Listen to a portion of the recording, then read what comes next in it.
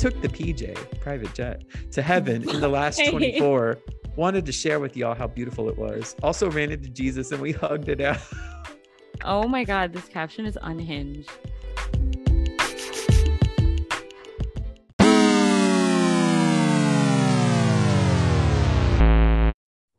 Are you ready to laugh? Ooh. Am I ready to laugh? Yeah, I feel like this is going to be a laugh-filled episode. I'm always ready to laugh. We laughed a lot last episode. I feel like if you guys haven't listened to the last episode, just because it was a little bit longer than normal, please go listen to it, because I genuinely think it's one of the best episodes we've ever done. And I was laughing out loud. I was laughing out loud listening to it, even though I was there. I was there when we recorded, obviously. But you were funny. In fact there. It's funny. It's fun talking about things that we despise. I received some messages too saying that this was a good episode. So yeah, see, and I think this will be a good one too. Although I've been tasked by Ely to try and keep it an hour or less. Okay, I'm trying to respect the promise we made at the beginning of the season where we said we were going to keep them under an hour. Yes, you're right. Well, we're going to have to try really hard because I think I have 8 entertainment stories. Okay, well, let's just get into it. Yeah, I was going to ask you about how your little you trip ready to laugh? I was going to ask you about your trip was, and I was going to, give a little parable about us trying to get home last night from the airport, but maybe it's not worth it. Well, if you want to know that stuff, you can follow us on social media. You hear Shuri in the background? No, what's she doing? Oh, you can't hear her? No. Oh, never mind.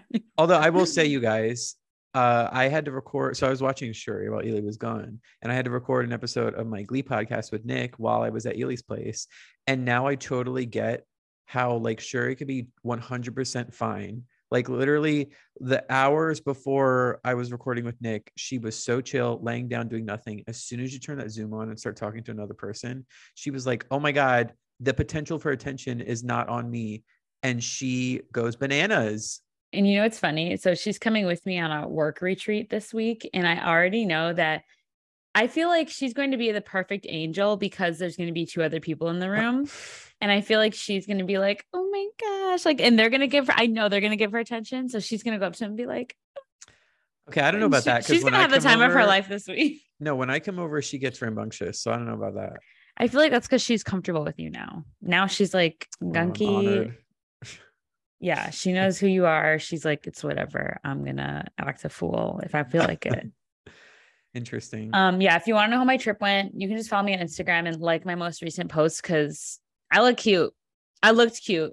You did look cute. You continue to look cute. And we did not post about the journey back last night, but let's just say DC is poorly planned out and crazy ass drivers. You should not be shutting down a majority of a highway to repave it. If you live in awful. DC, just don't. It's awful. It's just ironic because I offered to pick you up from the airport because I thought it'd be quicker than you taking the metro, but it probably would have been quicker for you to take the metro last night because of the traffic we experienced. Indeed, it would have. But that's okay. Anyway, let's move on to try and stay on time. So I only have a couple of actual news stories, and the theme for the news is interesting. Oh, okay. That's the theme. So first of all, I want to talk about Florida Governor Ron DeSantis, and I want to sound the alarms now.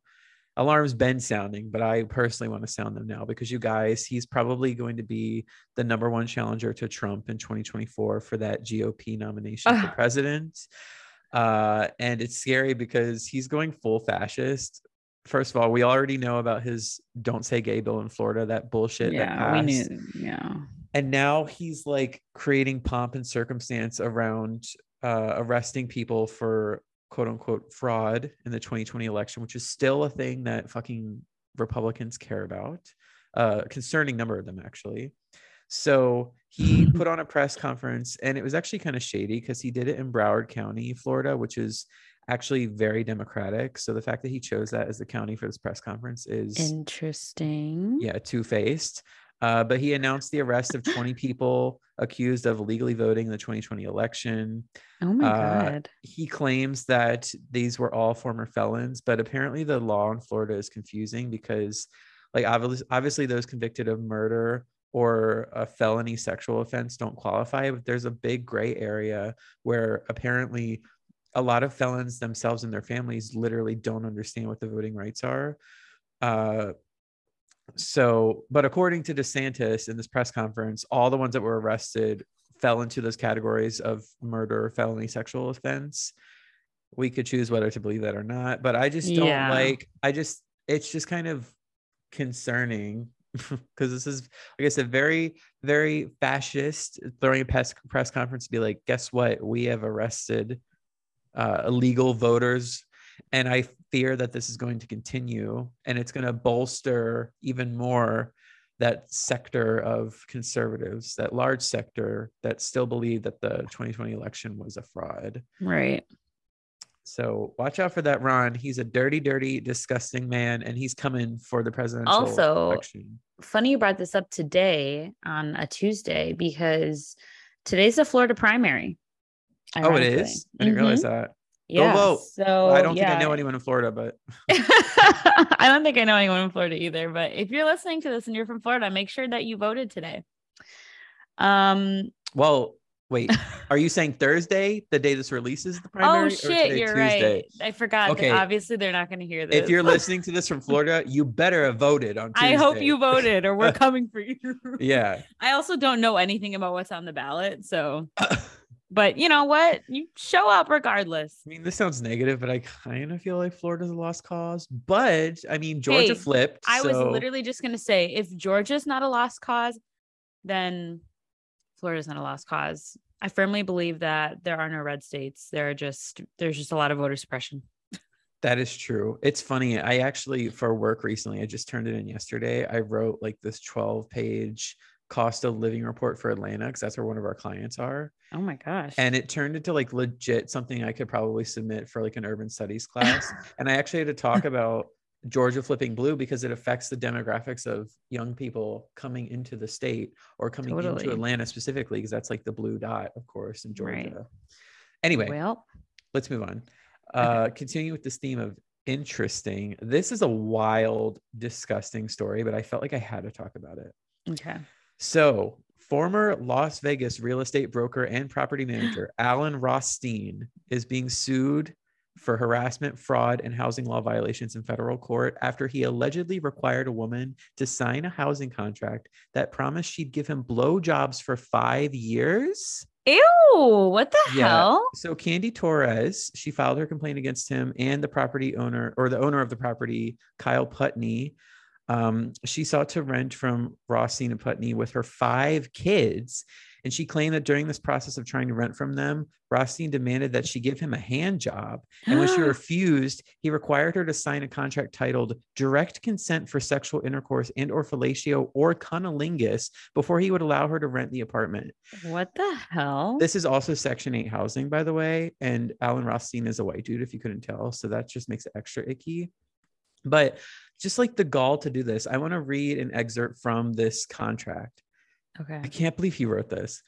Quote, the respondent hereby and freely gives their total consent to the initiator to engage in sexual activities with the respondent with the understanding that sexual intercourse as defined by the state of Nevada will occur. This consent and agreement is valid for the period of 5 years and does hereby freely give implied consent to consecutive or concurrent sexual encounters between the respondent and the initiator. The contract also stated that Torres must agree that she didn't have any partners or parents who are, quote, larger, meaner, and more physically aggressive, owns firearms, and or is more possessive than the initiator. What the fuck? I have no words. I know, this legit. What in the world? Like you said, the gall to... And I'm like, is this the first person that he's done this to? Why does he think he can do this? Yeah, probably not. It's really insidious, you guys. I mean, this, if anything, proves there is true evil in the world, because of course, a lot of people, a majority of people expecting normal like leases or rental contracts will sign the papers. Like they'll sign literally anything without reading it. Yeah. I didn't sign my 18-page. Creeps like this know that. Yeah, exactly. So, I mean, maybe you should start reading it, but read the fine print. But that's unfortunate, because not everybody has the means to like hire a lawyer to look over their lease, or like, you know, to spend the time to read their 18-page lease agreement. Ew. I mean, luckily, because you cannot do this, this does violate multiple like housing laws. Luckily, Yeah. I think Candy Torres will have victory and If we'll have Candy justice over Torres this. doesn't win this lawsuit, I'm going to Las Vegas to protest this.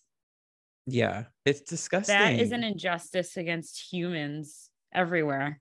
Yeah, so I just want to talk If she about doesn't it. win this, wow, I'm shocked. That's wild. I'm shocked that somebody would have the caucasity to do something like this. I know. Yeah, I was reading the story on Vice. It was kind of like an editorial, and I was like, what the Also, fuck? like, why would you even like truly like why would you again the audacity to do something like this when it's literally written in a legal documentation? Like, if somebody sees this, they could literally take you to court and you will lose, and you still risked it anyway. Idiot. I'm very disgusting confused. Idiot. Anyway, my last story. I'm very excited about this because Bit it's of a high been note. all over Wisconsin news. Oh, really? Okay. So Yes. Nick actually made me aware of this, and then I saw it on NPR the same day. There is a USA Mullet Championship that's now a thing. According to organizers, this contest has grown from being local in Michigan in 2020, apparently that's when it started, to a quote national extravaganza of flamboyant and questionable taste. Contestants pay $10 to enter, and all of the donations are going to the Michigan Wig Foundation for Kids. Although I'm a That's little cool. confused because the first prize gets a $2,500 prize. So how many people are entering this where they're able to like provide funds for the prize and donate? Hopefully there's not some shady shit going on there. But this article in particular is so funny because it showcases the kids that have entered into this competition. And if you haven't already, I need you to click on the article because the kids that they feature, first of all, their mullets are fucking wild. They're insane. And they're so little. And how do they have hair like this? Their names are such like you would expect kids with these names to have mullets. We have Rustin from Pocahontas, Arkansas, Cash from Ulysses, Kentucky, Epic from La Jolla, Texas, or La Jolla, I don't know. Fisher from Hillard, Florida. And like those are such mullet kid names. And I think it's funny. And I hope they win. I hope they win too. So this has been like in Wisconsin news. I think they just announced some of the winners like yesterday or earlier today because I think one of the winners is someone from Wausau. Oh. So, which of course somebody from Wisconsin would be in a competition like this. Yeah, I'm trying not to read into it too much because this does seem like something that would be like a bastion for Trump supporters and the like. But hopefully the kids are having their fun and the proceeds supposedly go to a good cause. So that's good. I'm just these pictures. I can't. They're wild, you guys. If you want to see the pictures, just Google like USA Mullet Championship, specifically the kids. You would not expect kids to have hair this gnarly, but also like for how little some of the kids look. I'm like, where did all that hair come from? Well, I hope that they are like actively, they want to participate and their parents aren't just forcing them to do this for the cash. But I'm just like shocked that they have this much hair. Like I know. This little kid, Rustin, that's a baby. How is his hair so long? Do white people just grow hair like that? I mean, some of us do. I'm shocked. Okay, sorry. Anyway, let's move on to music. Okay. I'm so excited because yesterday when the charts for this week came out, I immediately was like, we need to talk about this. So this might come as a shocker to you guys, but Nicki Minaj had never gotten a number one on the Hot 100 until her remix of Say So with Doja Cat in 2020. That's crazy. Not even Super Bass? Wow. Never had a number one on the Hot 100. She'd come super close, but never got there until 2020. And now her song Super Freaky Girl, which has been like all over TikTok, just debuted at number one on the Hot 100. Oh. And this is her first time getting a number one on the Hot 100 as a soloist. So the other two times she's gotten number one have been like features or collaborations. This is her first time reaching number one as a soloist. And I'm like, I don't think we understand. Like, this is a big deal. And also, this is the first hip hop song by a female artist to debut at number one since Lauryn Hill. Really? Yes. See, that's funny because I guess I saw her star kind of fading, especially after her anti-vax comments and that BS that we covered. Yeah. But I guess not. I mean, she's obviously talented, but I also feel like her music releases are very sparse. Well, because she at one point had announced that she was like retiring and wasn't going to make any more solo music. Everyone does and then, that these days. I know. And then she like previewed this on TikTok and everybody went like nuts. I feel like because it's been on TikTok for so long, that's what enabled this song to go so high so fast.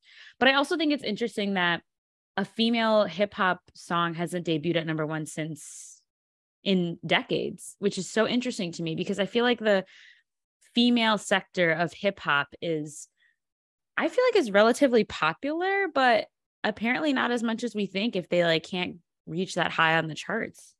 Like someone apparently as big as Nicki Minaj only has 3 number ones on, like, that's crazy.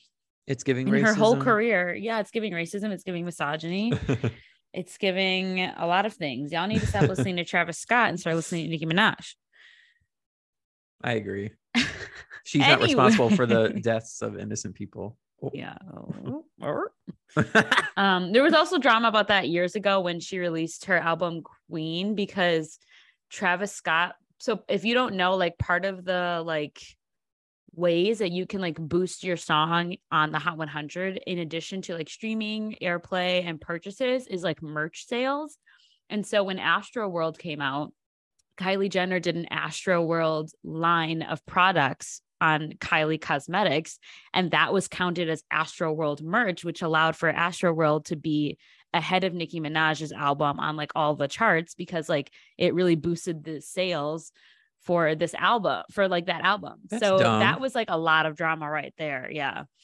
Very, very interesting. There's a lot of ways that celebrities can manipulate the charts. Like Ariana Grande and Justin Bieber were accused of doing that in 2020.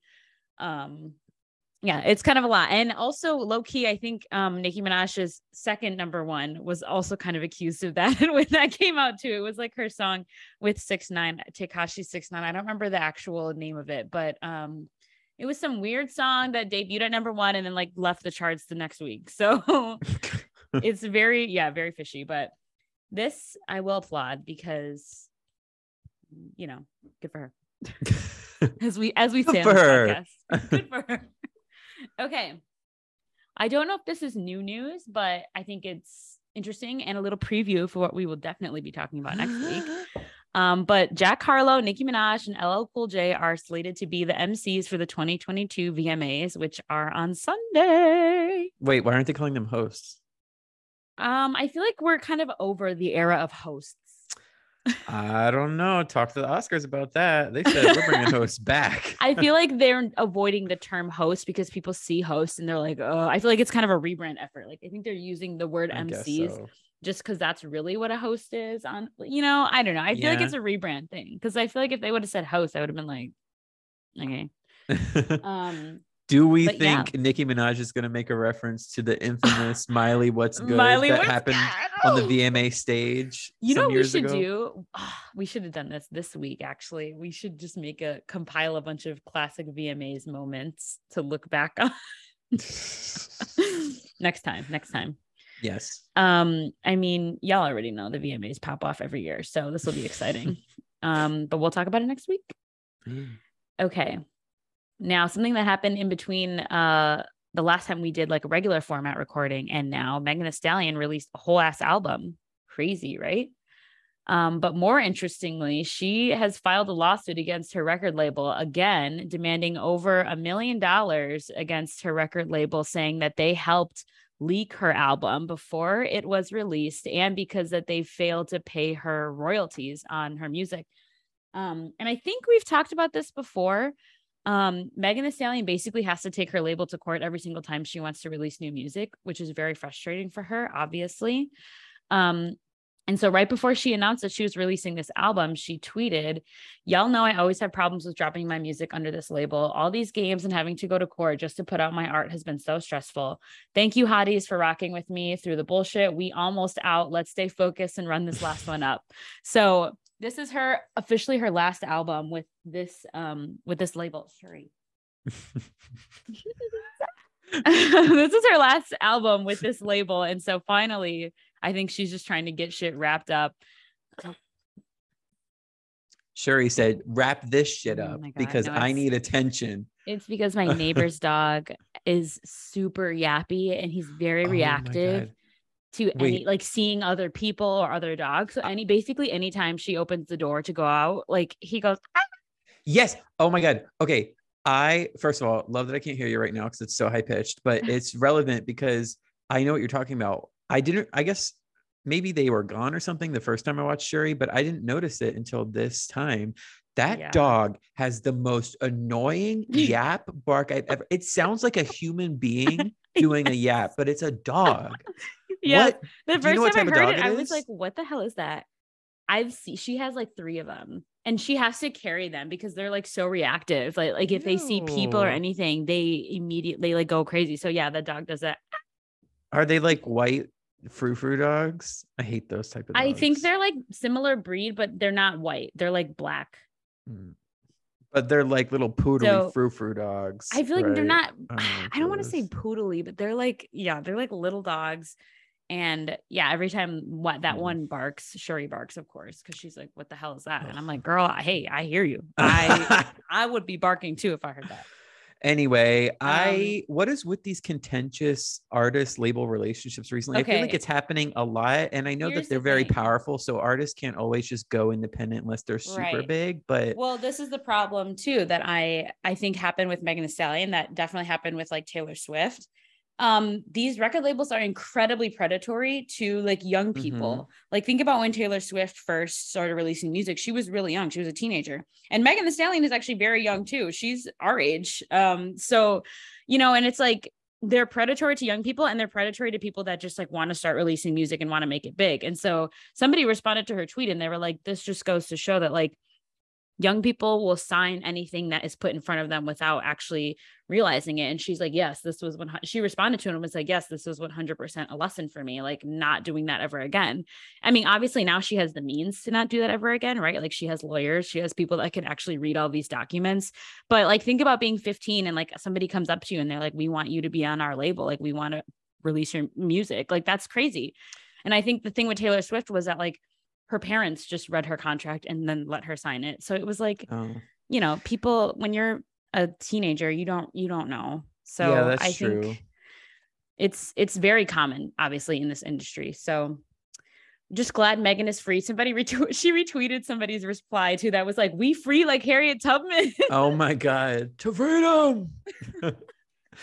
Yeah, no, it happened to Charlie XCX this year too. Like she finally got out of her, it was like a 5 record deal that she Yeah, signed when she was, I think she was 18. This was like before even Boom Clap. So like yeah, years, her whole career basically, and she finally got out of it. yeah. Or even look at Kesha, who's somebody who's Oh being yeah. forced legally to make music with their abuser because they can't get out of a contract that they signed as a young person. Yeah, It's that's kind of bullshit. crazy. That's actually that case is really sad, but Yeah. hmm. Yeah. Okay. Well, that's all I had for music. All right, let's get into Let's this get into this entertainment. hefty entertainment So segment. Jesus Christ. sticking to theme entertainment, the first half has one theme and the second half has another theme. We the love a first the theme. first half theme is streaming slash HBO, get your fucking shit together. And the second half is celebrities and entertainment figures apologizing for things or rebuttaling things, Oh, some of it okay. necessary, some of it not. Anyway, so the first story is kind of crazy. So you would have thought, given how big streaming services are, that this would have happened already, but it hasn't. For the first time in TV history, the month of July, so last month, Mm-hmm. streaming overtook cable, according to Nielsen, for the first time in terms of like percentage share, which is crazy to me. Like I would have thought that would have happened earlier, but I guess not. So Hmm. it is the most watched platform across the TV landscape, and they accounted for 35% of all TV usage in the US. This is again according to Nielsen. So this is up more than a full percentage point from June, and the streaming usage has increased steadily every month since March. And of course, July's numbers was fueled mainly by Stranger Things on Netflix, which apparently racked up 18 billion minutes of viewing over the course of July. Again, because that content was so long. Well, yes, and I mediocre. mean, and Anyway, because I mean, of course, this is also people rewatching older seasons too. Oh, that's true. That's true. But a shit ton of people watch Stranger Right. Things Of 4. course. Of course. So cable's usage is 34.4% and broadcast is 21.6%. And they both hit their lowest points in the 15 months that Nielsen has been releasing the platform rankings. And cable is down 9% from the same month last year, and broadcast is down 10%. So it really goes to show you that TV is dying. Wow. And I do believe that, I don't know, probably in the next 10 years, I really think it's going to be Obsolete. gone. But Yeah. also it goes to show, because like I said, I thought that streaming would have achieved this milestone a while ago, but it goes to show how many older people are still consuming cable and broadcast, like the good old days. I mean, think about how many baby boomers there are that probably still watch cable. They're such a large generation. Yeah, but I also wonder, like, so like my mom, for instance, and my dad too, I think they both have YouTube TV. I wonder if that counts as cable or streaming. It probably counts as cable because it's still live TV that they're tapping into. That's a good question. Actually, I would be willing to look into that. Yeah, my parents both still have cable, but well, actually, I feel like they're going to be one of those people that have cable till they die, because they love watching like live reality TV shows. Like they love American Idol. They love all of the like silly little dancing, the ones that we said that we hate last week's episode. My parents fucking love that shit. And they don't really like I mean, I think I'm not shitting on my parents. Like they're very smart individuals and they're not very old, but I feel like they don't really get that like you can watch The Bachelor on Hulu. Like I don't think they get that you can just watch whatever's on live TV now on like multiple different streaming platforms. And my dad is in fact one of those people that'll be like, I'm not doing that. I'm not going to switch. Like they still have a landline. I've been telling them for years to get rid of their landline, and my dad refuses to get rid of the landline. See, that's crazy to me. Every time it rings, they turn it off. And I'm like, you guys, why do we still have this phone if you are paying for it and you turn it off every time it rings? And my dad's like, am I supposed to make important phone calls on a cell phone? And I'm like, yeah. That's so fascinating to me. I actually would be so interested in looking up if there are numbers about how many percentage of households still use landlines, because you're right. Like, I don't know anyone, even family members, that still have a landline. And then when I think back to like when I was a kid, I remember, when you were a kid, did you see Vonage commercials all the time? Yes. Like think about that. And I think we had Vonage landline commercials. No, because nobody uses them. And it's like this is the one thing that irritates me so much. I will go off about this. I don't know why they won't get rid of it. Literally every single time it rings, they're like, oop, let me turn that off. Like, why are you paying for something if you're going to cringe and every time it rings? I think my dad still thinks that like the quality of calls that you can make on a cell phone are like that of like the quality of calls that you could make on a cell phone in like 2009. He's like, I don't want my calls to get dropped and blah, blah, blah. And I'm like, that doesn't really happen anymore, Dad, unless you're in an elevator. Like, he just does not get it. Even though he literally doesn't make quote unquote important phone calls on his landline. So I don't know. I genuinely don't know. If any of my parents are listening to this, please, for the love of God, get rid of your landline. Keely is passionate about this. You should work for a cellular company, because you would be good at trying to pull people away. It rings all the time. When I lived with them, I was like, can we stop? And can we end this now? I feel like landline ringers are so loud and annoying. They echo through the whole house. They have 3 phone receivers. Yes. So there's one in the basement that's ringing, and then one directly above it, and then one in their room that's ringing. It's like, let's just stop. Let's stop. Anyway, so let's move into our cavalcade of stories about HBO and HBO Max. As I've talked about, they have now merged with Discovery. So now they're Warner Brothers Discovery, and David Zaslav is just literally taking a butcher knife and slashing up HBO, and it continues. And I don't get this. So apparently they're doing this to cut costs. I don't understand how much money this must be saving them, but HBO Max in the past week has pulled 36 television titles from HBO Max. Like originals or just in general? Originals and in general. Oh my God. So, yeah. So I don't understand how much cost this is supposed to save. Like, I don't know how much hosting these TV shows on a server is costing them, but it just seems so unnecessary to me. And also, you're driving people away from HBO Max. Why would I want to sign up when you're Right. cutting all this shit? Also, people like have always said that like HBO Max is like quote unquote the best streaming service because they had like the most content. Like people were Yeah. willing to pay that ridiculous monthly fee for all the stuff that they're Yeah. getting. And now they're just like taking that positive feedback and being like, oh, you like that? Well, Yeah. it's I gone. liked it when we had it. We don't have it currently, but You yeah. don't? So the content set to disappear, I think already has disappeared, include HBO Max originals. The biggest one that was probably cut was Generation, which, as you know, I loved. I came to love Generation. It was rocky start, but I came to love that show. And I was That's sad kind of that shocking. A, it didn't get a second season, and B, now it's just gone. And also, the thing that made the internet livid is they removed over 200 Sesame Street episodes. And Sesame Street is now What? not available on any other streaming platforms. Why are they And censoring Sesame I Street? don't know. And they also cut a shit ton of animated shows and Oh my unscripted shows. God, I'm sure Nick is nervous. sad because they removed 12 dates of Christmas, which I know he liked. Please But stop. 12 dates of Christmas. he loves that show. Yeah. But this just makes me mad because I feel like I've talked about this in the past, but I just hate that for large parts of the media industry, there is like really piss poor media conservation efforts. I actually think music is probably the best conserve because like go on Spotify and you can listen to almost anything Right. willy-nilly. Books, you can go to a library. Think about how millions of books are there. But with film, don't even get me started on video games because video games, that conservation effort is non-existent basically. But for film, maybe not so much film, but TV too. It's like in this scenario when now that we're in the age of streaming, when a streaming original gets removed, like Generation, where the fuck are you going to watch it? No, that's what's kind of whack is that like, yeah, I feel like this is unprecedented. Like, we don't know. This has never happened. Like nobody's ever thought thought it necessary to remove their own content from their platform.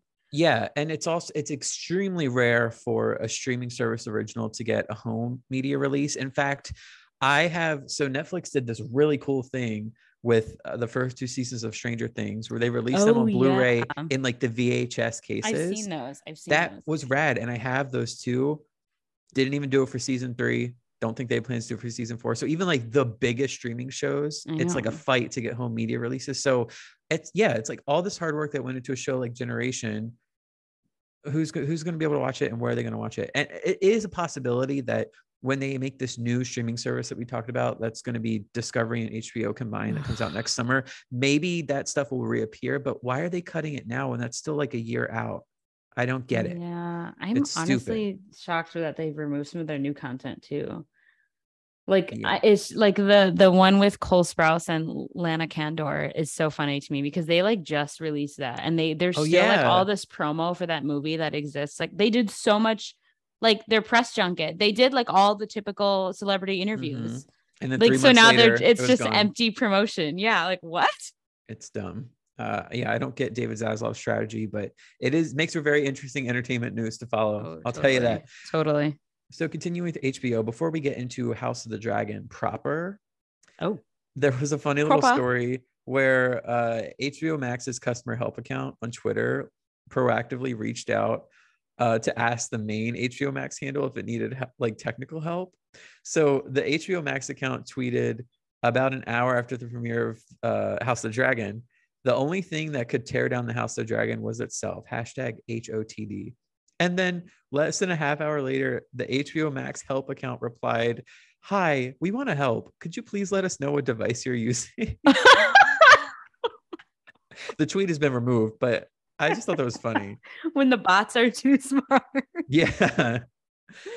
So, oh my God, that's so funny. Moving into House of the Dragon proper, that is the Game of Thrones prequel that premiered on Sunday evening.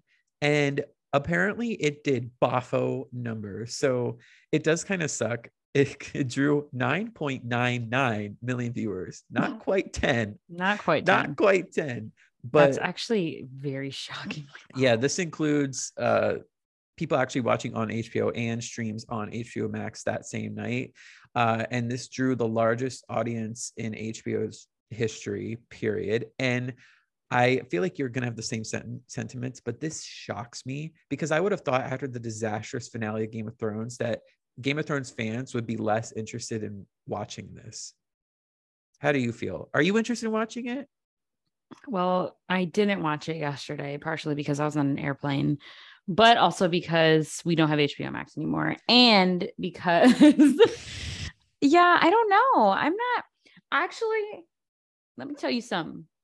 Okay. Today's Tuesday. So this came out on Sunday. Mm-hmm. Yesterday I saw a lot of people saying that they're getting fed up with, male writers saying, oh, we want to, because apparently there's like a gruesome birthing scene that depicts like violent acts against a woman.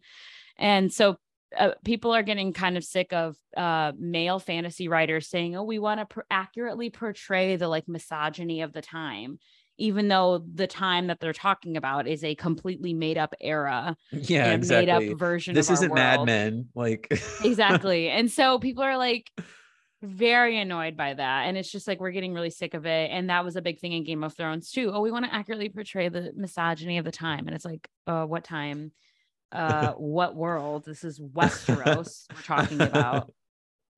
Very weird. And of course, we know Game of Thrones did a lot of that, just like gruesome, violent acts and graphic as fuck acts against women. And it's just like, I think it's kind of tired. But I don't know. I might watch it just because I'm curious. I actually joined the Game of Thrones Slack channel on my work Slack as like motivation for me to watch it at some point, so that, you know, if I get shit spoiled, I can be like, well, it's your fault. Sorry, I didn't really answer your question. I don't know how I yes, the ending of Game of Thrones was so horrible that I don't really trust these people anymore. However, now that they've announced they're going to do like a whole Jon Snow spinoff, I would be interested in watching that. Yeah, that's interesting. See, and I've never watched Game of Thrones, but my opinion is that I'm truly tired of TV spinoffs, the TV prequel shows to existing properties. I've talked about this at length with Star Wars. Please, can we go forward on the timeline? Come up with original ideas. But that's the thing. The where they left off with the timeline was so dumb and awful. They're like, shit, we can't do that. I think that's why they chose for the next spinoff to be Jon Snow specific, because that was the only part of the finale people were satisfied with. Another thing too I wanted to bring up was that I think recently somebody asked me, oh, I've never watched Game of Thrones. Should I watch it now? And I was like, well, honestly, I would not recommend watching it now. I feel like it's too late. The biggest draw that I feel like Game of Thrones had was like the fact that it was something that everybody across the entire world was watching every day or every week at the same time on the same day. Like that was fun. That sense of community that people got from watching Game of Thrones for years, that was fun. But you don't have that anymore. So you're just watching this like horribly graphic show with like crazy ass storylines that are hard to keep up with. All of your favorite characters will die. And then like, it's just, again, so graphic and intense to watch. Like you're just putting yourself through like this emotional, like turmoil for what? For no community. So I told someone, I was like, actually, I wouldn't recommend watching it anymore. Maybe like 5 years ago. Yeah, I would have recommended it. But now I'm like, it's too late. So I feel like that's why people have been watching it, this new show, because they like miss that. Like every Sunday night, everybody across the whole world was watching this same piece of content.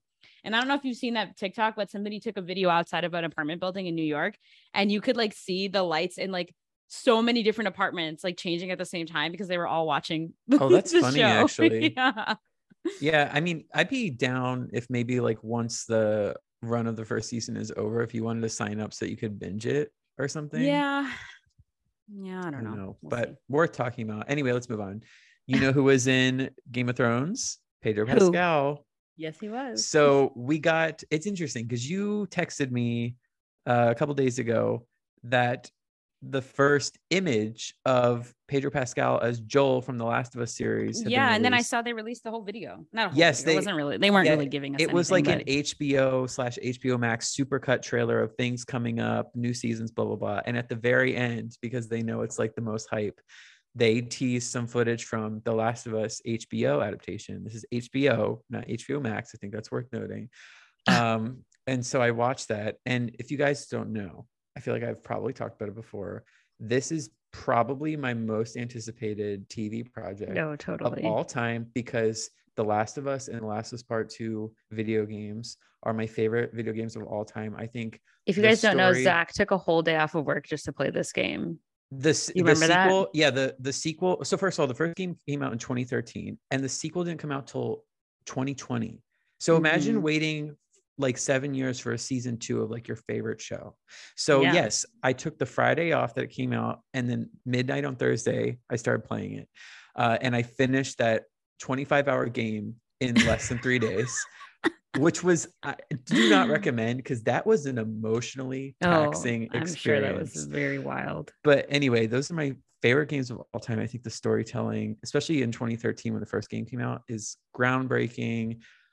I don't give a fuck what male critics said about the second game. The story in the second game was a phenomenal continuation of the first game, and it looked incredible. And so I cannot wait for this. They only showed like, I think 20 brief seconds of footage in this little teaser, but we got to see, A line from the directly pulled from the game. yes, Mhm. we got to see a glimpse of Nick Offerman as Bill. Yes, I saw that too. I didn't even know he was going to be in the show. I was Yes, like, and Bill is an LGBT character, so that's oh, exciting. I still need to see more from, I think her name is Bella Ramsey, who's playing Ellie. oh yeah, she's from Game of Thrones. I need to see more, because while I think Pedro Pascal looks exactly like Joel in the game, it's kind of freaky. I don't think Bella Ramsey looks like Ellie at all. Mm. But, and she's going to have, like, if they plan to see this show to its conclusion, like, because spoiler alert, but like Last was Part 2, like there's No a definitive, spoilers. no, I'm just saying there's a definitive end there. I don't think there's a third game in sight. Like there's an Oh, end you to that think story. so? Yeah, which is fine with, because I thought the ending was beautifully done. But she's gonna have to carry some hefty dramatic shit That's for true. the In the Last was second Part 2 season. stuff. Because like So the first game is really more of like it's Joel's POV, and then the second yes, game is Ellie's Ellie. POV. Yes, but also I don't know how they're going to handle that, because, well, first of all, I suspect the first game they're going to break into more than one season. There's just too much there. Mm. And then I don't know how they're going to do it, because Ellie is older in Part 2. Like she is a young woman as opposed to a kid. So I don't know how they're going to handle that with Bella Ramsey. But anyway, I just wanted to talk about this because I'm so excited. It comes out sometime next year. Yeah, I did read the Wikipedia. I actually read the Wikipedia before Zach finished the game, so I knew how it ended, and he did it, and that was really fun. Oh, for Part 2? Mm-hmm. Oh, girl, that ending blew my mind. Anyway, let's move on to our second theme for entertainment, which is the whole celebrity thing. Oh, So first of all, little I want to talk about callback. Amandla Stenberg, who, she made a comment about a comment that New York Times film critic Lena Wilson made in their review for the film Bodies, Bodies, Bodies, which Amanda is in. First of all, if you haven't seen that, go watch it, everyone. Wasn't it your media moment, film. or no, it wasn't? It was not my media moment, but it is a great film. It will probably be on my top 10. I loved it. But anyway, so like I said, Lena Wilson for New York Times in their review made a comment that the film doubles as a 95-minute advertisement for cleavage. What? Which is a weird comment to make, I think. That's very weird. What does that even mean? I don't know. And so Amandla wrote to Wilson on Twitter, and she said, "Your review was great. Maybe if you had gotten your eyes off my tits, you would have watched the movie." Oh. And she felt the need to apologize for this, which I think is stupid. Like, I think that's a valid critique to have. Like, why was this critic? Why would she say that? Right. I don't know. Like, I would not have taken that I don't back. understand. Would have been like, I said what I said. I would have expected a male critic to write that, but not a, like, sometimes, what? hey, you know what? It really be your own people sometimes. I guess. So yeah, anyway, those comments from Amandla generated backlash after she posted to Twitter, but she made a Instagram video trying to explain herself, which I don't think she needed to, but she said, "I'm receiving a lot of commentary on the internet for being a very naughty girl and for sending a DM that I thought was hilarious." Oh, sorry. This was a DM she sent to Lena Wilson, and Lena Wilson, kind of being snakish, posted the DM. This like, is true. Get over it. I know. So Amanda went on to say, there's a film critic and her name is Lena Wilson. She described Bodies, Bodies, Bodies as a 95-minute advertisement for cleavage, which I thought was hilarious. I'm proud that a piece of work I was a part of was described as such in such a renowned publication. I thought it was hilarious. I thought because Lena is gay and I am also gay as gay people, we would both find this comment funny. I was also curious to know what Lena would say to such a statement. Lena decided to publish it and also says that I'm homophobic for saying that. I am in Amanda's camp. I think Lena Wilson sounds like an annoying person. Like, what is your issue here? You wrote that line in your review, which I think is unsavory and was uncalled for. And the actress called you out for it. And she has a point, I think. So I don't think she should have apologized. I think it's stupid. Yeah, I would have stand by what I said because that is kind of a stupid thing to say. Like, literally, just take your eyes off the cleavage. Yeah, especially when the film, it wasn't a bad film. The film is incredible, in my opinion. So right. That's such a weird thing to say about a movie that had so much more to say. Yeah. Anyway, so Aubrey O'Day. Do you know who she is? Do you remember her? She was a reality star. She was in Danity Kane. This is back in like the early 2000s. Yeah. Okay, so first of all, she's been receiving backlash recently because she's been posting on Instagram like altered vacation photos and apparently stolen vacation photos. And she responded to this. Have you seen the picture? I'm looking at it right now. She responded to this by posting an image of herself, photoshopped obviously, hugging Jesus with her ass out. And first of all, this is gonna be my post for this week when we publish this episode. Okay, please. I'm literally just gonna screenshot this exact picture and post it and be like, if you want to know, you have to listen to our episode. It's so funny. So the caption to this picture was, took the PJ private jet to heaven in the last 24. Wanted to share with y'all how beautiful it was. Also ran into Jesus and we hugged it out. Oh my God, this caption is unhinged. And you know how you guys, I like my dramatic reading. Yeah. I'm going to do a dramatic reading to another post she made on Instagram in response to the controversy of this Jesus hugging image. Okay. Again, her full ass is out in this photoshopped image of her hugging Jesus, but this was her defense and it's so funny. Not that I need to explain myself, but I've been in this industry for over 20 years and have been traveling the world since I was 7. If I want my Instagram to be curated like a museum of art, then that's what the fuck is going to happen. I'm an artist, a real creator.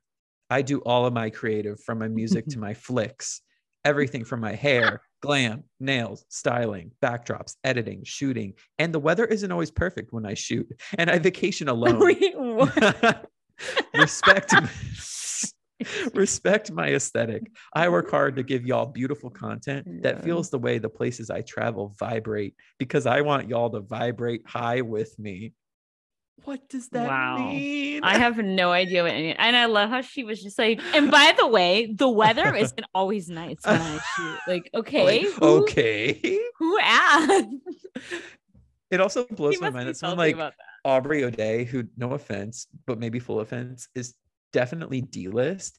She still apparently makes enough money to like go on vacations across the world. That makes me jealous. Yeah, honestly. Or maybe it's those Danity Kane residuals. I don't know, dude. But who listens to Danity Kane in this day? You don't? No. Just kidding. All I remember sometimes about I find Aubrey myself O'Day, on YouTube watching the music video for that song. Damage. That was them, right? I don't know. All I remember about Aubrey O'Day is that, one, she was a really bad guest judge on Drag Race in season 5. And she was back when my mom and I watched The Celebrity Apprentice. I know. We used to watch that. She was on it at one time and she was also really incompetent. So that's what I know about Aubrey O'Day. You know who's not incompetent? Michelle fucking Yeoh. We love her. She recently did an interview on a whole spread for Town and Country. And by the way, let's note how stunning those photos were for Town and Country. Who shot those? I don't know, but you guys look them up. She looks absolutely stunning. And of course, this is part of her gearing up for her Oscar campaign. And you guys, I think she's going to do it for Best Actress for Everything Everywhere All at Once. I think she's going to do it because I think, one, she's incredible in that film. 2, she's like an industry legend that has not gotten an Oscar yet. And 3, I feel like too, sometimes the Academy, you know, when they're in the right mood, they want to like set Go with records and what, milestones. and And like I feel like go with like what society wants. well, not always, but Oh, I'm saying like if Michelle Yeoh wins Best Actress, she'll be the first Best Actress of Southeast Asian descent to do so. And I feel like they would maybe get behind that if like the wokeness is right. But she deserves it she regardless. deserves it, honestly. And so does Ki Huy Kwan for Best Supporting Actor I as love Wei Li. him. So anyway, she's gearing up for that Oscar campaign. But she said in this interview, which I thought was funny, she told a story about how Quentin Tarantino refused to cast her in Kill Bill. So you know how, have you seen Kill Bill Volume 1? Actually, I haven't. Okay, so there's a iconic fight between Uma Thurman and Vivica Fox, two assassins towards the beginning of the film. And Quentin Tarantino considered casting Michelle Yeoh as the Vivica Fox role, but decided against it because according to him, or he asked Michelle Yeoh, he's like, do you really think Uma Thurman could kick your ass? He basically is like, there's no way in hell that Uma Thurman would stand a chance against you, so I can't cast you because it wouldn't be believable. I mean, which I guess he's not wrong. Yeah. No, I definitely agree because that was also like right after Crouching Tiger, Hidden Dragon, Michelle Yeoh's like breakout Oh American shit. role, or it wasn't. It's not an American film, but like it did well in America. So anyway, I just thought that was funny. And lastly, we're finally getting to the end of entertainment. Jamie Foxx had an interview with Cinema Blend recently, and apparently he has a unreleased film that he directed called All-Star Weekend that he's lamenting about because of the current state of comedy. Oh God, I'm Yeah, so over I this. know. I'm So so over men's. Oh, okay. I Sorry. know. He shot this all the way back in 2016, and the cast includes Jeremy Piven, Robert Downey Jr., Benicio del Toro, and Gerard Butler, and Eva Longoria. And apparently, the plot of the film is Jamie Foxx and Jeremy Piven star as two best friends who win tickets to an NBA event, and their characters take a road trip to Los Angeles to attend the game. But during their journey, they have a bunch of wacky antics. And Of course. Robert Downey Jr., taking a page from Tropic Thunder, where he played a black man. I don't know how you feel about that, by the way. Like, that role got an Oscar nomination for some fucking reason. And it's a fine line because obviously, like, yes, it was apparently a commentary on like on blackface itself, but also I do feel we like the really Oscar need that? Is it nomination was worth a little it? bit unnecessary. Yeah. A little extra. I will say, like, I don't really like blame Robert Downey Jr. for taking that role if it was meant to like be a commentary on blackface in general. Yeah. I feel like it's not really a good example of like, oh, so and so did blackface. And it's like, well, yeah, so and so did blackface because not because, like, you know, it. I feel like it's not worth, like, the outcome of that supposed satire is not necessarily worth the act of doing it itself. Right. Like, I feel like it didn't like change the industry or like change how we see, like, you know, it. I don't know. I've never seen it. Like, there have been examples of like black artists that can do commentary on black, like there's this great Spike Lee film that I feel like no one talks about called Bamboozled that came out, I think, in 2000. It's one of the Wayans, and it's a satire. Remember we were talking about satire last week? And I actually cited Spike Lee. Spike Lee has made some great satirical films, including this one, because it's like two black artists that are struggling with success until they literally start doing a minstrel show and then they blow up. So I feel like that's a great satire, and it doesn't involve white people doing blackface. It's a great movie. I would love to see that. It's great. But anyway, so Robert Downey Jr. was apparent, and again, this is shot, like, this is done, it's just not released. Robert Downey Jr. plays a Mexican man in this film to try and copy what he did with also why, see, that's the thing too, why would you take a role like this again after you did that already? And it's like, now you're just becoming the guy that does black and brown face. Yeah, I don't it's like, dude, you're Iron Man, don't tarnish your legacy. Dude, you're Iron Man. Stop it. And like Jamie Foxx, I think he was trying to offset this too, because apparently he had another role in the film where he was a white racist cop, so like he did white makeup. I would be interested to see what that looks like, maybe. But it's tired, y'all. Like, let's create stuff that's funny and that you don't have to be like, oh, should I do this, should I not do this? Like, you can just make funny stuff. Yeah, I want to read the Doesn't quote have that to be he said. racist. He said, "It's been tough with the lay of the land when it comes to Oh, comedy. it's been tough. We're trying to break open the sensitive corners where people go back to laughing again." Shut up, I'm just Jamie over. I'm Foxx. just over male comedians specifically being like, "Oh, you can't say anything anymore. I That's just want just, to bring it oh back." God. It's never a good Oh, take. It's never a good never take. a good take, and I don't get why people keep saying it. It's tired. Just be funny. Like, I think the key to comedy is don't punch down. Just be funny, Right. Just be punch up. funny. Like, no one, people don't care as much as I think comedians think they care about like being woke, so to speak. Oh, God. Yeah. I'm kind of You tired of know, them saying like woke too. It's like, shut half up. of half of the funny TikToks going around are like self-deprecating humor. Right. If kids on the internet can be funny as hell and you can't, it's like, let's figure something out. Yeah, There's clearly a disconnect.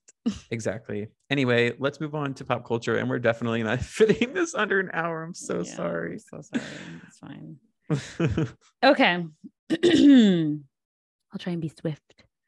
If you don't know already, Jeanette McCurdy released an explosive autobiography titled "I'm Glad My Mom Died." Love that which, title. Yeah, is very It's so good. It's shocking, but I feel like it does what it needs to do. Like, it's shocking in Mhm. the sense that you're like, what? And then you read what her mom did to her, and you're like, oh, girl. Okay.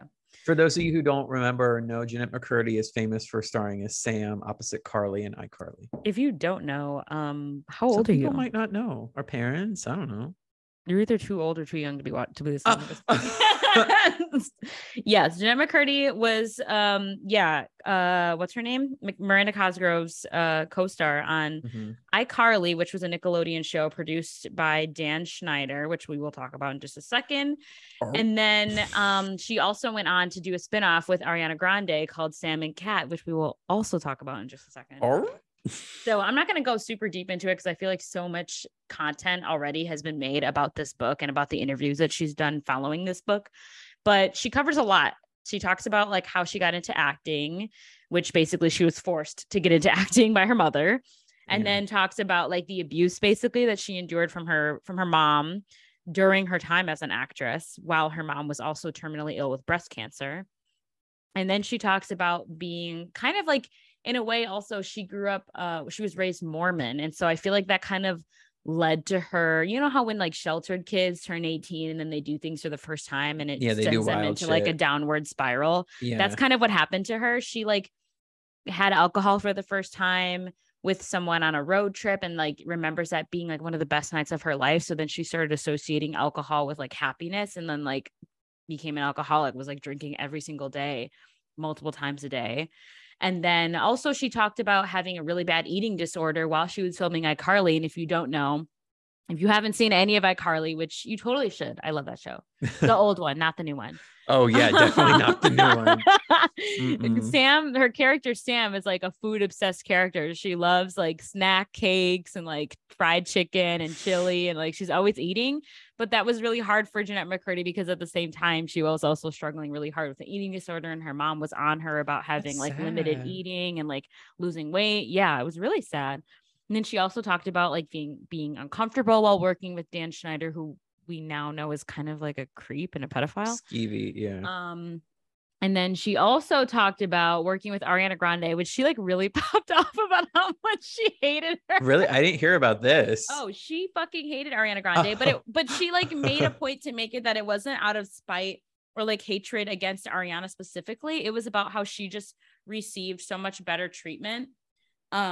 Like on the set of their show, like she was allowed to leave for things. There was a whole episode where they wrote her off because where they wrote Kat, a main, like one of the title characters, off the episode because Ariana had to like go do something for her music, and Jeanette McCurdy was never allowed to do that. And so she just thought it was like their treatment was so unfair that she just naturally began to resent Ariana Grande for it. And there's more, but that's just like a little snippet of what she talks about in this book. And I've actually seen, and she also does the audiobook. So if you want to get the audiobook, it's read out loud by her. So I'm actually I usually don't read nonfiction or biographies, but I'm kind of interested. Feel like a lot of people have been I reading. feel like it'd be juicy. Yeah. I would read a whole book about like behind the scenes drama on these Nickelodeon and Disney Dude, shows we especially watch. these Dan Schneider shows, because it's like Yes. it's kind of Mm. it's a lot. It's yeah. I don't even know what to say about it, because like looking at some of the clips back as an adult and knowing that he's probably a pedophile, it's like, ew. I need Miranda Cosgrove to write a book. She was on Drake and Josh and iCarly. You're right. So Okay. I would love for that, actually. We'll see. All right. Now this is gonna be brief because I don't know too much. I just know of like what people have been saying. And I guess there's a few important names that have been left off the guest list, or that were left off the guest list to the Ben and Jen's wedding. Wait, but I thought they got married. They kind of like eloped. I think at the they Little had White like Chapel. they're having, or they had like a bigger ceremony. Oh, okay. And okay. apparently 2 people that were significant that were left off the list were Ben Affleck's brother, Casey. Well, he's a alleged rapist, so that makes sense to me. And apparently, according to DeuxMoi, it's not that they like hate each other, it's that they're distancing themselves from each other. So, Makes but that's kind sense. of like, not inviting your own brother. Interesting. That's a statement. It is, yeah. And then also someone that I didn't realize was super close to Jennifer Lopez was Leah Remini. Did you know that? They're like best friends. Oh yeah, yeah. I know. Leah Remini has some interesting friends. She's like best friends with Michelle Visage. Michelle Visage. I know. It's so random. But she was apparently not invited to the wedding either. So people are like, oh. Interesting. JLo's like, keep that Scientology mess out of my face. Well, isn't Leah Remini now like a huge anti-Scientologist? The stench still lingers. Okay. Just kidding. I hope Matt Damon was there. I don't know. He's like best friends with Ben Affleck. They've been like, I know, lifelong friends. they like came into the industry together. They were known as, there's actually an episode, a mention of them in Friends that really like kind of shook me. Where like Chandler's encouraging Joey to like try and write his own movie. Mm-hmm. And Joey goes, oh, like those Good Will Hunting guys. And I was just like, you mean Ben Affleck and Matt Damon? Yeah, they're like best buds. They're cute. That's cute. Aren't they Boston boys? Is that why they are Boston boys? Yeah, I think so. Ew. Just kidding. I've never been to Boston. Okay, sorry. Hold on. I have to give Sherry some more water. Just 1 second. Okay, sorry. It's like she waits until I'm doing something to drink all her water. Okay, so also this is unconfirmed, but I saw a jarring story yesterday about Charlie Heaton kissing a mystery blonde. And I was like, what? So apparently him and Natalia Dyer have broken up, but then also somebody responded to the story and they were like, oh no, those pictures are just a bad angle. Like that girl is married and her husband was like with them. I don't know if this person saw the incident and they were like, oh, Natalia and Charlie were at that girl's wedding and her husband was right there. But it's like, how do you get a bad angle? I don't know. I'm very interesting. confused. Wait, did you hear this on DeuxMoi? Yes, it was on their story. Sometimes they do like what's that latest hot goss story, and then people were submitting, and this was a story on Daily Mail, and somebody like responded, like said something about it. So I don't know. I meant to ask you, by the way, because I know you asked me to get this package while you were away, and I just forgot. You got your DeuxMoi merch. What is it? You didn't tell me what it is. It's a crew neck sweater. What does it say? From their latest merch drop. So I'm actually sad because the one that I really want is the like Anon Please sweater. Oh my God. But the latest merch drop that they did, I think maybe I did. Here, it looks like this person posted a picture of it. It's like a black sweater. So the theme of this one was like country store theme. So it says DeuxMoi and then it says Malibu, California on it. That's cute. Yeah, it's cute. I just really wanted DeuxMoi merch so that maybe I can show up on Sunday Spotted. Oh my God. And you love DeuxMoi. I do. My boss also loves DeuxMoi. So yeah, it's very fun. Oh, sorry. Okay. The last thing that I want to talk about, I put in all caps because I honestly think that this timing is insane.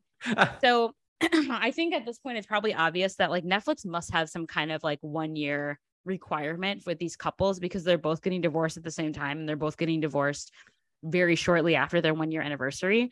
But both of the marriages from Love is Blind season 2 are now over. Danielle and Nick haven't publicly made a statement about it, but Danielle filed for divorce from Nick And Ayana and Jarrett did make a very like kind of nice like joint statement together about it on Instagram. And they just said that their lives are going in different directions, blah, blah, blah. It seems like they're still very friendly though. They like tag each other in their Instagram stories and they're all hee hee ha ha, whatever. But people were like, where is the After the Altar special? Because that people saw them filming that like months ago, like a long time ago. Yeah. Now we're like, why has Netflix been holding on to this? And now it's going to be kind of awkward because the couples are divorced. But I think now they're like, fuck, we have to release it. We have no choice. And so now that's coming out September 16th. Let me tell you, I cannot wait for this After the Altar. It's going to be so juicy in comparison to season one's, I think. And even the trailer was like, oh my God, like what shit is Mal going to say to make Sal feel bad again? What like, is she going to do? Also, like Shayna's married now. She's married? Yes.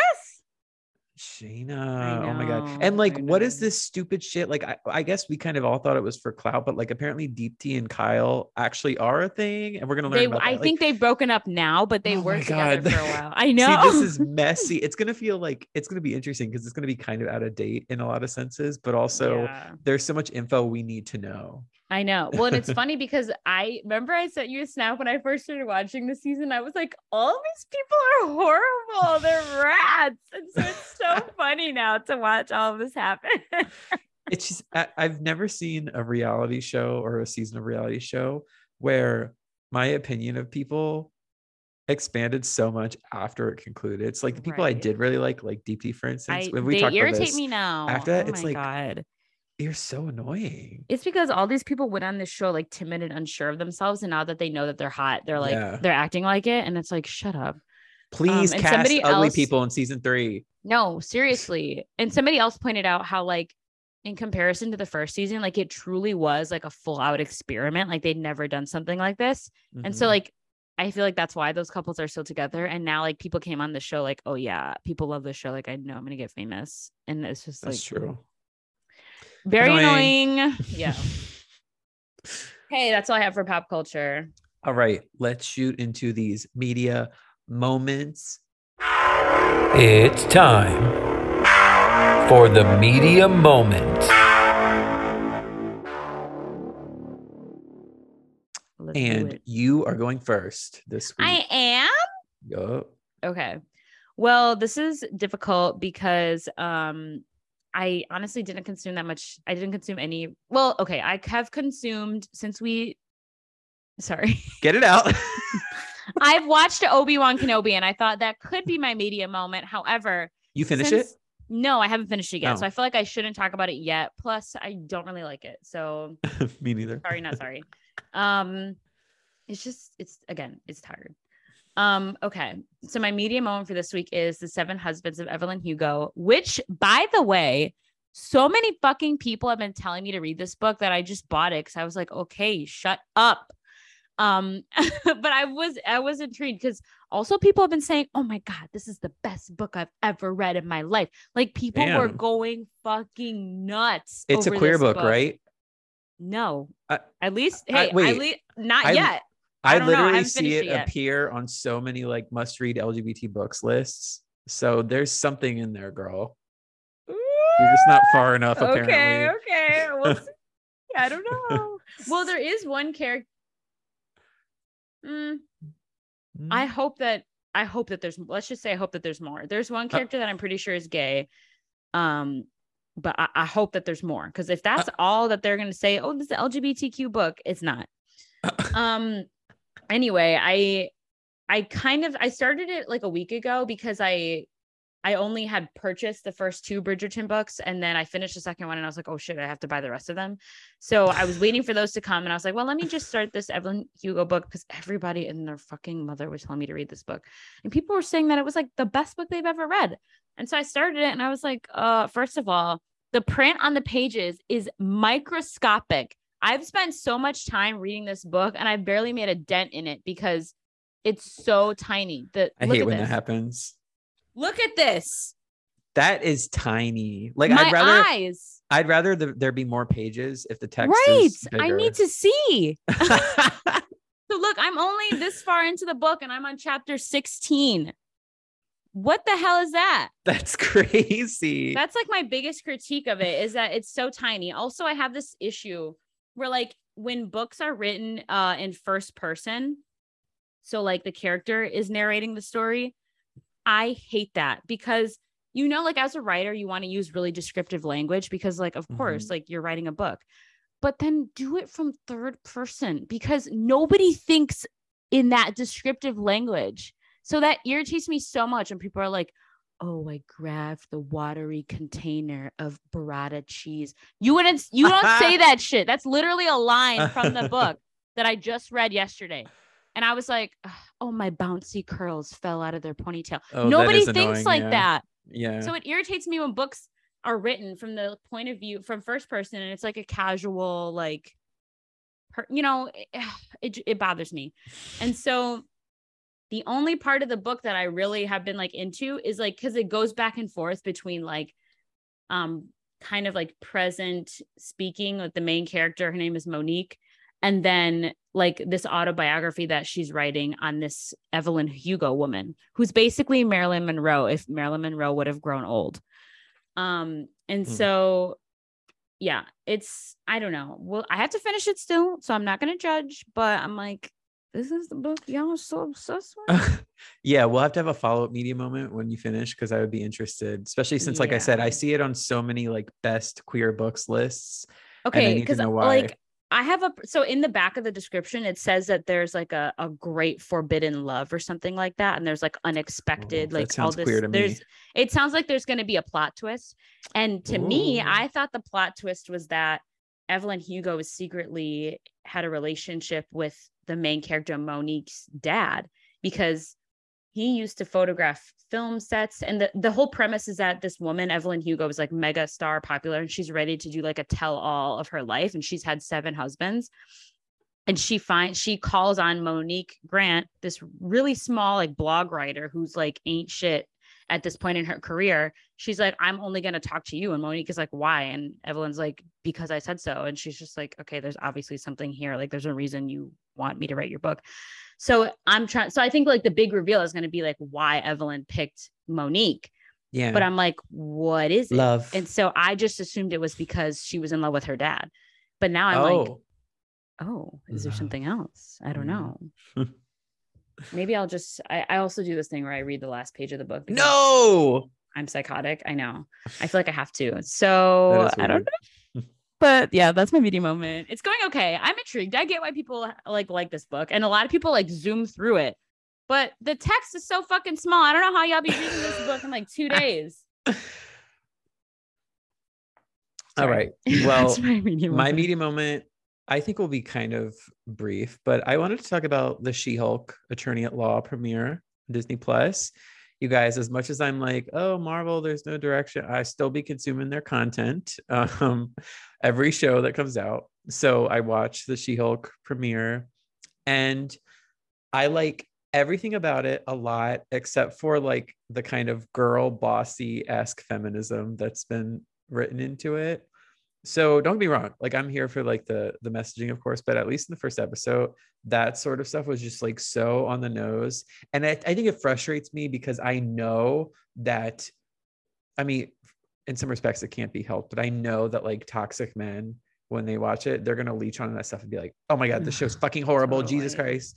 Right. And so I just feel like if it were better implemented or subtler, it would have worked better. But besides that, the show is called She-Hulk, and Tatiana Maslany as She-Hulk, aka Jennifer, forget her last name, is great. I love her. I think she's a star. I could easily see her on like the Avengers team. Ooh, coming up. Okay. She is so funny without like trying too hard. And I also love how like the show and it comments on this, because the first episode has a lot of Hulk in it, like Bruce Banner is in it. I was actually impressed with. Wait, how many episodes did they release? Just 1. So apparently there's going to be 9. And this is something that does kind of frustrate me with the Marvel shows. The format is all over the place. It could be 6 episodes or 9 episodes or 10 or whatever. And some of them are half an hour. Some of them are 55 minutes or something. But I think they've realized the problem, and we're going to get a secure format with She-Hulk, because they've said that it's 9 episodes and all of them are going to be half an hour, which I'm down with. I'm down with like a half-hour comedy Marvel type show. Hey, get me in, get me out.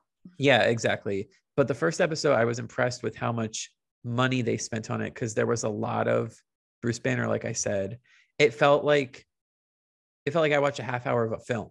Like, it looked really good. And I will say, as concerning as the She-Hulk CGI looked in the first trailer, it looks good. It looks like something that could be in a movie. It looks movie level. And she was She-Hulk a lot in the first episode. I thought maybe she wouldn't be She-Hulk that much, but at least in the first episode, I would say half the episode she was in She-Hulk form. Wow. So yeah, and I like how, like, there's no, I like the element that since she's a lawyer, like Jen is a lawyer in real life. Yeah. She already has to like control her emotions so that she doesn't really struggle with like the anger that Bruce Banner struggled with for so long. And Women I like are that. just better at everything in general. Well, yeah, of course that's an issue that men are taking issue with. They're like, oh my God, she doesn't have to struggle. She just can be She-Hulk, blah, blah, blah. It's like, okay. But I think, well, women are better. But I think that's clever. Like, that makes sense. She's a lawyer that has to control her emotions all the time. Of course, she would be better at, manifesting that. So I just thought it was entertaining and funny. And Tatiana Maslany is great. And I'm looking forward to watching more. I still think that they're going a little bit overboard with the amount of MCU shows. Yeah, of course. I still think some like Echo is so unneeded. That's coming out sometime next year. But like, and I keep like some of the them, shows that we know have been birthed simply because of the fan reaction to the characters. So like, well, I don't know. Did we know that we were getting an Echo show already? I don't know. I feel like in addition, I don't know. Yeah, I agree. I feel like it's a little unnecessary, especially because like, I don't know. We got so much of her in Hawkeye. It's like, yeah, but I think the avenue for MCU shows, like, they work best. And I think they've been leaning more in this direction. I think they work best when they're operating at a smaller scale, but not like in a cheap TV way, like in a, okay, this is a story that needs to be told, but it's not big enough to garner like a film. So I feel like Hawkeye was very much like that. Miss Marvel was like that. And I think She-Hulk is definitely going to be like that, where it's more of like apparently it's going to be more of like a workplace comedy thing than like a prolonged story, but I'm open to that. I think that's an interesting route to take. So like something that they haven't done yet. Yeah, I'm gonna keep watching it. And I think the main reason is just because of Tatiana Maslany. I think she absolutely kills, and she's such great casting.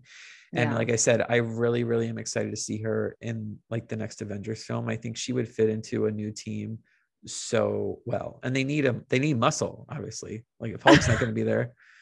So I think you should watch it. You should try it out.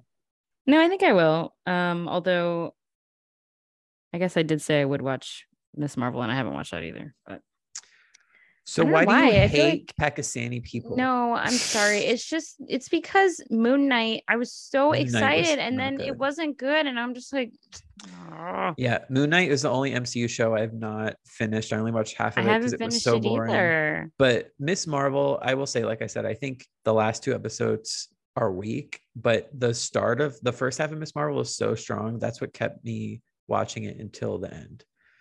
So we'll see what happens with She-Hulk. And the next show is, what is the next show? What is the next show? I'm thinking, is it Secret Invasion? No. Is it? We're doing on the fly looking up. We're Googling we Google something at least once an episode. We're Googling it. Why is my Safari taking so long to launch? Oh my God. Okay. When is the next MCU show? What's next? She-Hulk, and then Black Panther, and then Guardians of the Galaxy Holiday Special, and then What If Season 2. That doesn't count. See, I really think it is Secret Invasion. How does it not count? It counts. It's a show. No, it's an animated spin-off because show. You don't watch it. No. So, okay. The next canon. The next live action MCU show is Secret Invasion, spring of next year. So I was right. Right. Anyway, that's the end of that. We should wrap up. But I did want to say, so Ely and I talked about this, you guys. Season 3 is coming to a close. It was going to come to a close right after Labor Day because that seemed like a clean break because that's when your blackout dates start for your job and election season.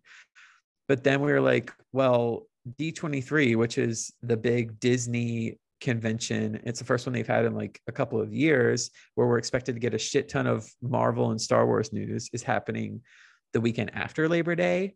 And it was revealed that my dad is coming to visit DC, and Ely will finally get to meet him and Brett Finally. So our last episode of season 3 is going to be it's going to drop September 15th so that we can talk about D23 and the meeting of Dad.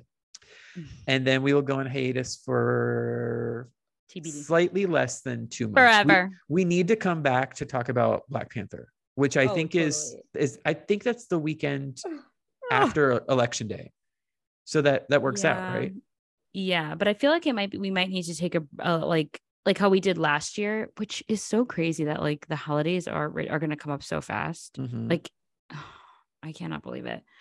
So I feel like we're going to need to do what we did last year for the holidays, like take like a 1 to 2 week break. Well, yeah, so that we can both be in our vibes, you know? Well, yeah, but we'll come back right after midterm election day so that we can talk about Wakanda Forever, because we're not missing that. So it'll be slightly less than 2 months, but you got 3 episodes left of us after this one. And then Ely has to go help assure the future of I have to go get out the vote, you guys. Yeah. So just a heads up that is coming. Yeah. Maybe I'll make Zach volunteer canvas with me or something. You're funny. You guys, do you hear that? Zach doesn't want to help protect democracy. Wow. Okay, this is gonna sound controversial, but Zach's about to expose himself. I don't necessarily understand the point of canvassing in DC when DC is like 90% blue. Why? I'm not going to be canvassing in DC. Oh, okay. I was like, why not go to Virginia or something? We don't do that. Where are you going to be canvassing? Debited. I don't know yet. Well, I feel like if you're canvassing in like Virginia or something, I would go because that seems more of a fruitful effort. But DC doesn't need much help. Well, maybe they do because they're out here voting for Muriel Bowser for another term as mayor. Dude, so yeah, I don't know what y'all are up to. I think people do that like because they feel bad. It's like the white that they liberals. don't want. It's because she's a Black woman, and they're like, "Oh my God, we love her." It's like, guess what? You can hate on Black women if they're politicians that aren't doing shit for your city, you guys. Yeah, well, that's the problem. That's like what I struggled with Milwaukee too, is that everybody wanted a Black mayor so bad, and it's like, but what about police reform? But what about, it's like, but what about keeping police out of schools? It just sucks. What about that? It really is. It really does let you down because the notable women of color in power all seem to like support police, like Muriel Bowser, Kamala Harris, low-key Stacey Abrams. Wait, really? She like said something about how she's not going to defund the police. Yeah, like, I don't believe in defunding the police. But here's the problem. As a Black person and as a woman, I feel like you have to say shit like that if you want to get elected. And that's what's sad. Right. It is sad because as anyone, you can't, I feel like we will never, well, not never, but in this economy, we will not be able to elect somebody that's like openly willing to defund the police and say all that stuff, because we need the middle, the people in the middle are the people you have to convince, and it's like those people aren't going to want to hear defund the police. They're going to want to hear something else. So it's a struggle. Anyway, we're going to go. Anyway, we love politics. We love America. No, we don't. Love it. Loves it. Yeah. Anyway, we'll be back next week. Toodaloo. Have a good night. Have a good night. All that jazz. Yeah.